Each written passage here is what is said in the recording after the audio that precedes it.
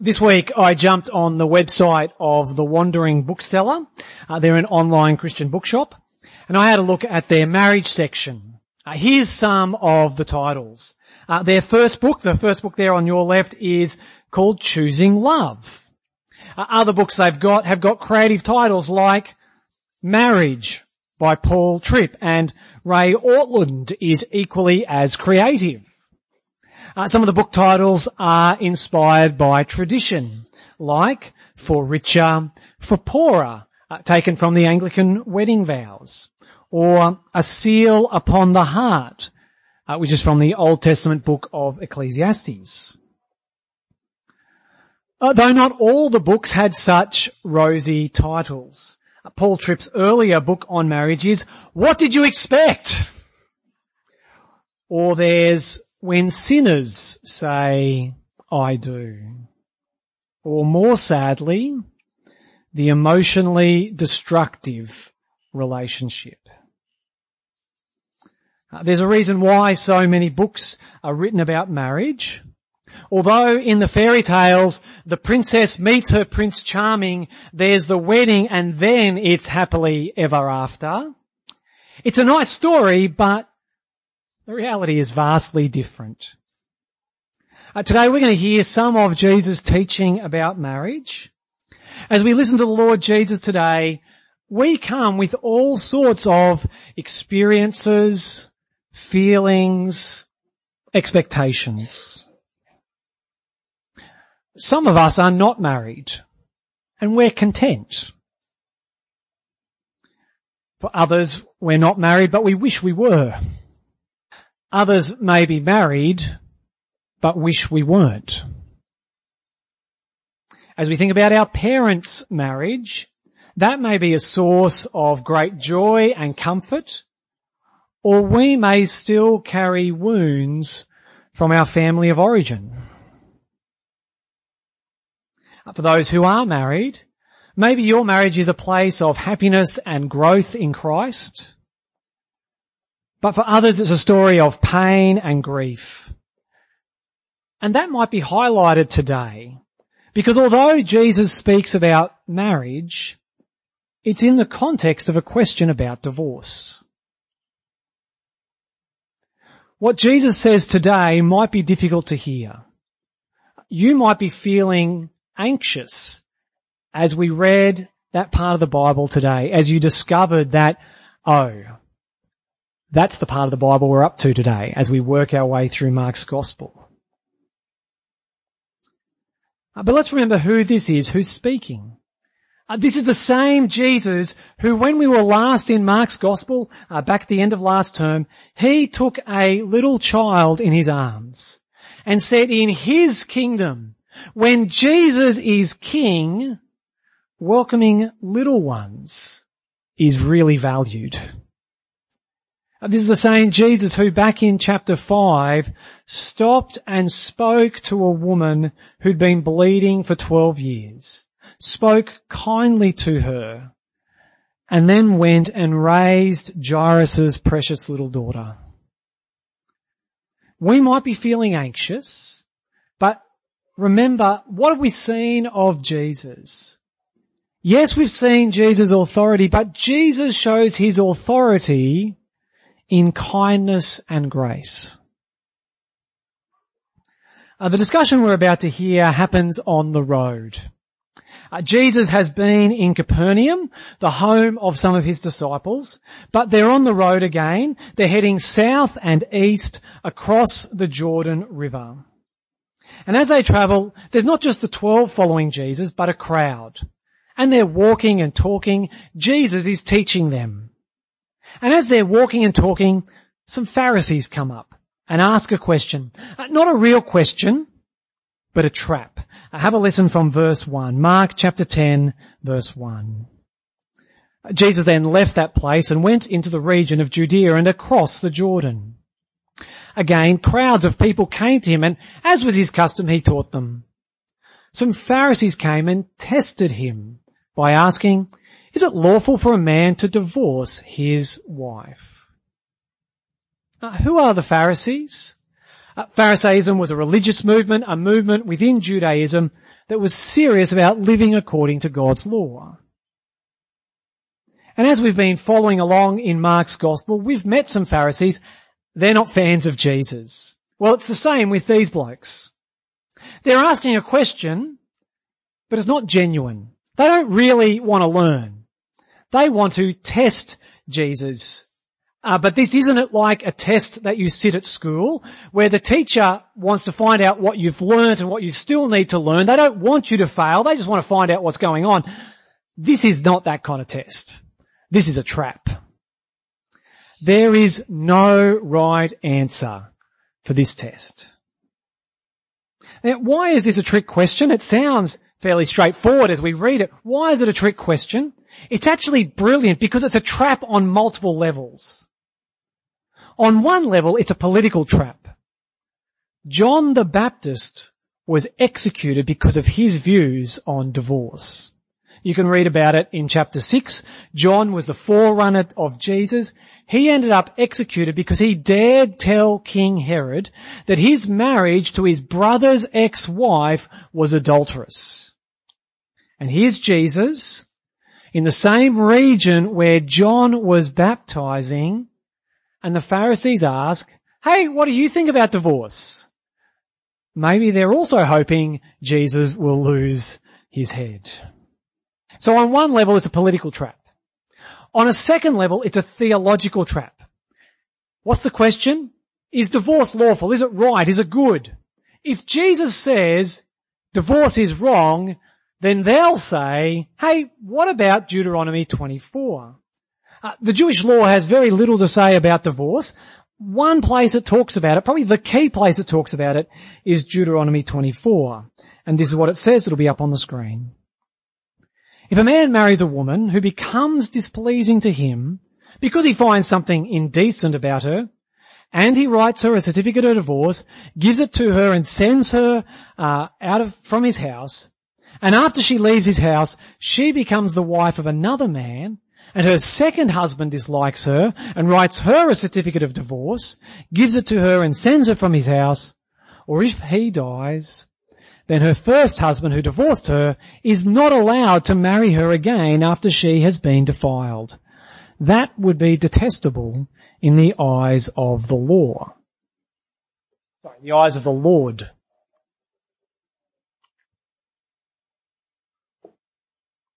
And now this law talks about a very particular situation.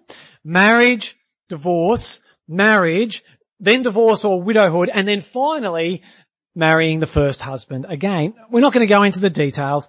The important bit for us is this law mentions divorce. The practice of divorce assumed in this law is a husband can divorce his wife if she's displeasing, if she's indecent. And the process for divorce is he has to give her a statement in writing. Now, this process may not sound super fair. It sounds open, rife for abuse. But there is a small kindness to the wife here. The husband can't just kick her out. If that happened, a husband sends his wife away without divorcing her, and then she goes and finds support and care and marries someone else, well, under Jewish law, without a formal divorce, that would be deemed adultery, cheating, and there's serious ramifications for that. At least in this process, there's clarity. At least she's got a piece of paper, which means she's able to legally marry again. You can see that in verse 2. However, it is a very small kindness, at least in the way it was put into practice. The Jewish historian Josephus, he wrote not only a history of the Jewish people, but the history of his own life. He's obviously a very humble man. As he tells the story of his life, he mentions he got divorced twice. He doesn't say much about his first wife, but this is how he talks about his second. About which time I divorced my wife also, as not pleased with her behaviour. Ouch. Isn't that cold and heartless? I didn't like something she did, so I got rid of my wife, the mother of my children. And Josephus sees this as being completely justified by God's law. This is how he paraphrases Deuteronomy 24. He wrote, He that desires to be divorced from his wife for any cause whatsoever, and many such causes happen among men. And then he goes on, needs to put something in writing and sends her away. That's how this law was understood by many, and we're going to hear though what Jesus says in a moment. But that's the first trap. Remember, the Pharisees come with their question, their trap. They think, well, if Jesus says no divorce, well, hang on, Deuteronomy 24 says you can. But if on the other hand Jesus says, yeah, divorce is fine, then people would say, well, don't you care about the sanctity of marriage? Do you disagree with John the Baptist? Don't you think he was a prophet? Do you see the bind they've put Jesus in? Now, why have I spent this time pointing out the question's a trap? It's because this is the context of what Jesus says. Mark 10 isn't simply Jesus teaching about marriage or divorce. It's how he responds to a trick question. A question these Pharisees thought that there's no right answer to. But Jesus doesn't take the bait. Instead, he answers the question with another question. Verse 3. What did Moses command you? He replied. They said, Moses permitted a man to write a certificate of divorce and send her away. He gets the Pharisees to show their cards. When they think about marriage and divorce, the first place they go is Deuteronomy 24. But even then, they don't actually quote it. Did you notice? In their answer, there's no mention of indecency. It's just whatever a man wants. But not only do they not get what Moses says, by going first up to Deuteronomy 24, they show that when they think about obeying God, they show how they think about obeying God. They've got a really shallow understanding of the first 5 books of the Bible. All of them were called the books of Moses, the books of the law, but there is so much in them than just rules and regulations. And so Jesus responds, look, Deuteronomy 24 isn't the place to find what God thinks about marriage. It's a concession. To find God's vision, God's heart for marriage, you've got to look elsewhere. Verse 5. It was because your hearts were hard that Moses wrote you this law, Jesus replied. But at the beginning of creation, God made them male and female.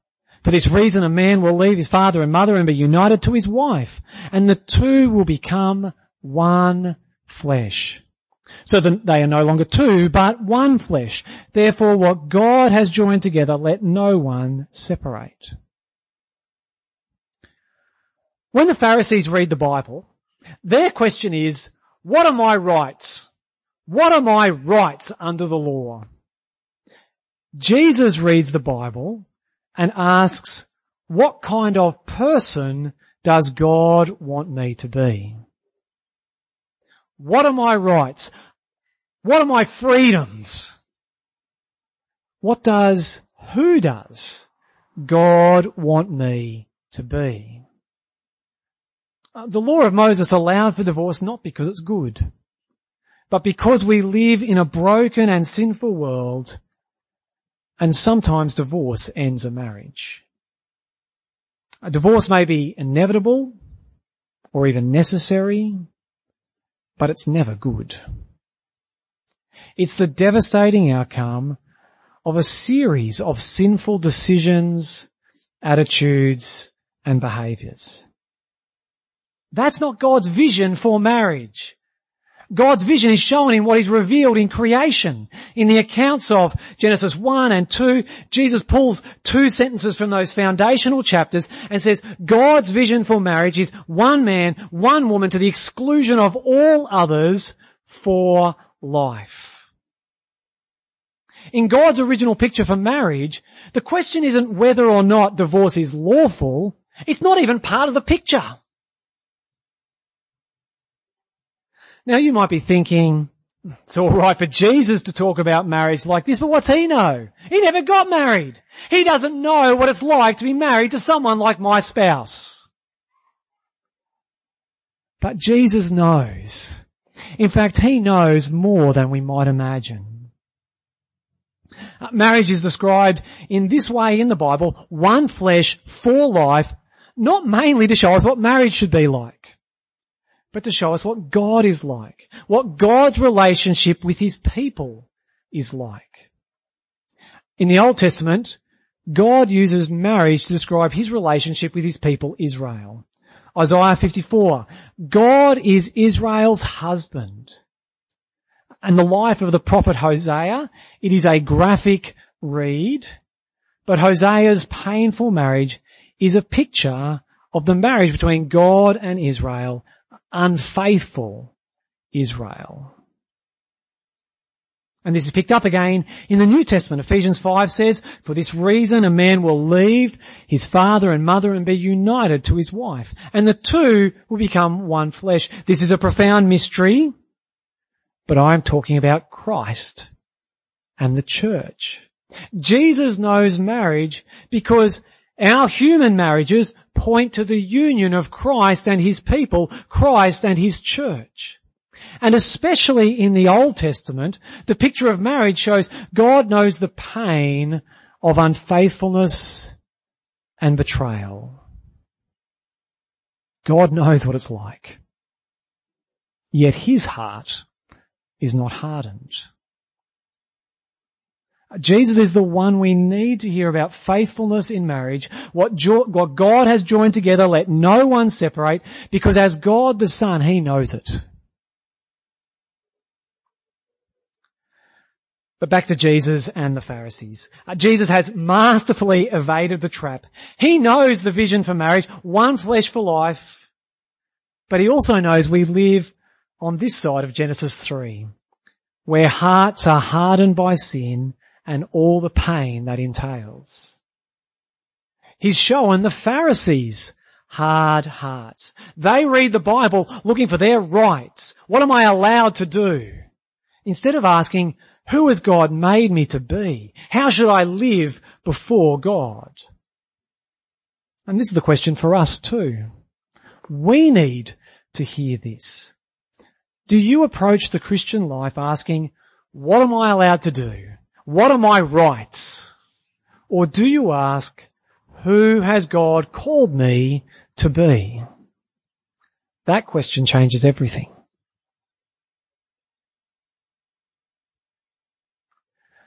However, the disciples still don't understand, and so later when they're alone, they ask Jesus, they ask him to explain what this means for marriage and divorce. This time it's not a trap. This is an opportunity for Jesus to get to the heart of the issue. Verse 10.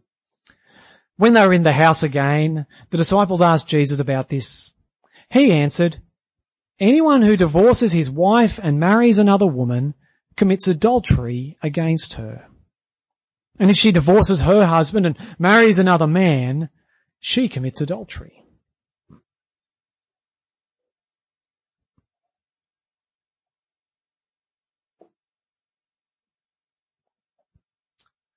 When Jesus has the opportunity to speak freely, when he gets to the heart of the matter, what does he say?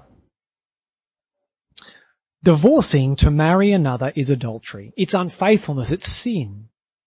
Now, Christians debate exactly what scenario Jesus is describing in these verses. This week I read articles written by successive principals of the theological college I studied at. They're both men who believe the Bible, and they came to different conclusions. Some people think Jesus here is saying, if you've been divorced, or at least if you've initiated the divorce, no matter what the cause, no matter the causes, no matter how much time has passed, marrying another person is never an option, because marrying anyone else, whilst the person you were formerly married to is still alive, is adulterous. It's sin. Many people understand this to be Jesus' teaching. I'm not convinced, partly because of the words of Mark 10:11-12, mainly because of 1 Corinthians 7, and there's also some questions raised by Deuteronomy 24. I think the Bible says, and it's the same as chapter 24 of the Westminster Confession, our church's doctrinal position, written back in 1646, if a marriage has ended in divorce, and sometime later you find yourself in a situation to marry someone else, then that marriage is not what Jesus is calling adultery. Now, marrying after divorce needs loads of godly support and wise counsel. There's a whole lot of complexity and baggage to work through. And some, maybe many situations, it may not be the wise or godly thing to do. But I don't think that's the situation Jesus is calling adultery. Jesus is saying, if you think you can get around faithfulness to your spouse, faithfulness to the promises you made, if you think you can divorce your spouse simply because you see someone who looks a bit better, if you think that by divorcing you can get around your promises, that Deuteronomy 24 is a lovely loophole for you, well, you haven't understood one flesh. Genesis 2. Anita and I have just watched season 4 of The Crown. It follows the British monarchy through the 1980s. A big part of the story is the marriage of Charles and Diana. Now, it's a drama. I don't know how close it is to reality. I haven't studied hard all the Women's Day magazines that would tell me the whole truth. But the way they tell the story, Charles and Diana's divorce is the exact scenario Jesus is talking about. The way they tell the story, the Prince of Wales deliberately white ants his marriage, making life impossible for his wife. He's cheating the whole way through. Their divorce is the finale of years of adultery. And even a Netflix drama shows how horrible and unacceptable that behaviour is. The scriptwriters don't paint Diana as faultless, but they're clearly sympathetic of her situation. Divorce to marry another is adultery. Jesus is looking for wholehearted disciples, not people finding loopholes in the law. Not people who ask, what are my rights? What can I get away with? But people who desire to be who God has created and called them to be. So what is Jesus saying to us? What's he saying to you if you're married? You might be sitting here thinking, well, I'm not divorced. Well done me. Feeling smug, maybe even judgmental of others. But if you've got a marriage certificate on your wall, but the relationship in your marriage is cold, bitterness, resentment and distrust have gone to seed, that is not God's vision for your marriage. That's not Genesis 2, one flesh. That's not Ephesians 5, picturing Christ's self-giving love for his church. And if that's you, Jesus is calling you to repentance before God and your spouse. Jesus shows us who God is calling us to be in marriage. And as a church, we're called to support each other in this. It's no surprise marriage isn't easy.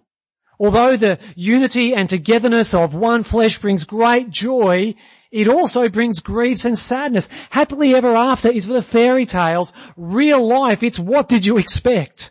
Two sinners coming together, each with their own failings and wounds, selfishness and pride. It's no surprise in a Genesis 3 world that marriages don't look like Genesis 2.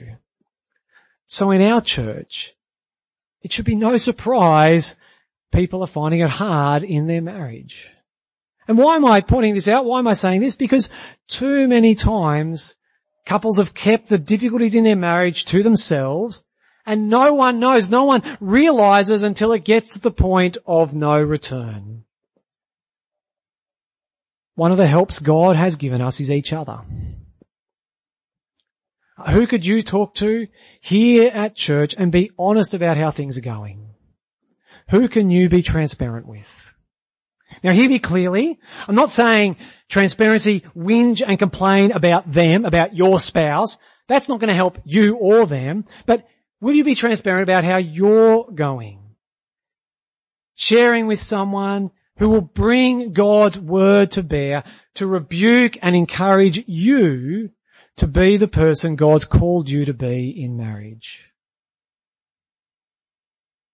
And this applies whether you're married or not.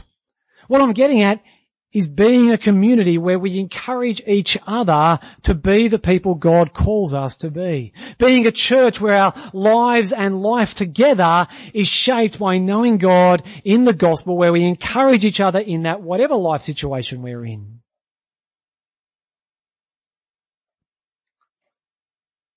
And finally, a word to those who've been divorced. Maybe that's due to your own hard heart, or the hard heart of your former spouse, or a bit of both. The heart of Jesus' message is repent and believe the good news. Jesus came to win and bring God's forgiveness. In Jesus' kingdom, he welcomes the little child. In John's Gospel, we hear a time Jesus meets a Samaritan woman, a woman who's been subject to divorce 5 times. Whether that's due to her sin or the sin of her husband's, we're not told. But we are told Jesus offers her living water, new life with him. And she finds joy and life in Jesus. No matter how you failed and sinned in your marriage or in other relationships, no matter how you've been sinned against, Jesus holds out the same welcome for you. What Jesus says about marriage and divorce is hard and beautiful. It's hard because we've all fallen short of God's vision for marriage. We've failed to live out our one flesh union, but it's beautiful because the faithfulness and one flesh lifelong marriage is a picture of God's eternity long faithfulness to those who are in Christ. Therefore, what God has joined together, let no one separate. Let's pray. Our loving Father, we thank you for your faithfulness to your people. We know without your faithfulness we'd be lost and without hope.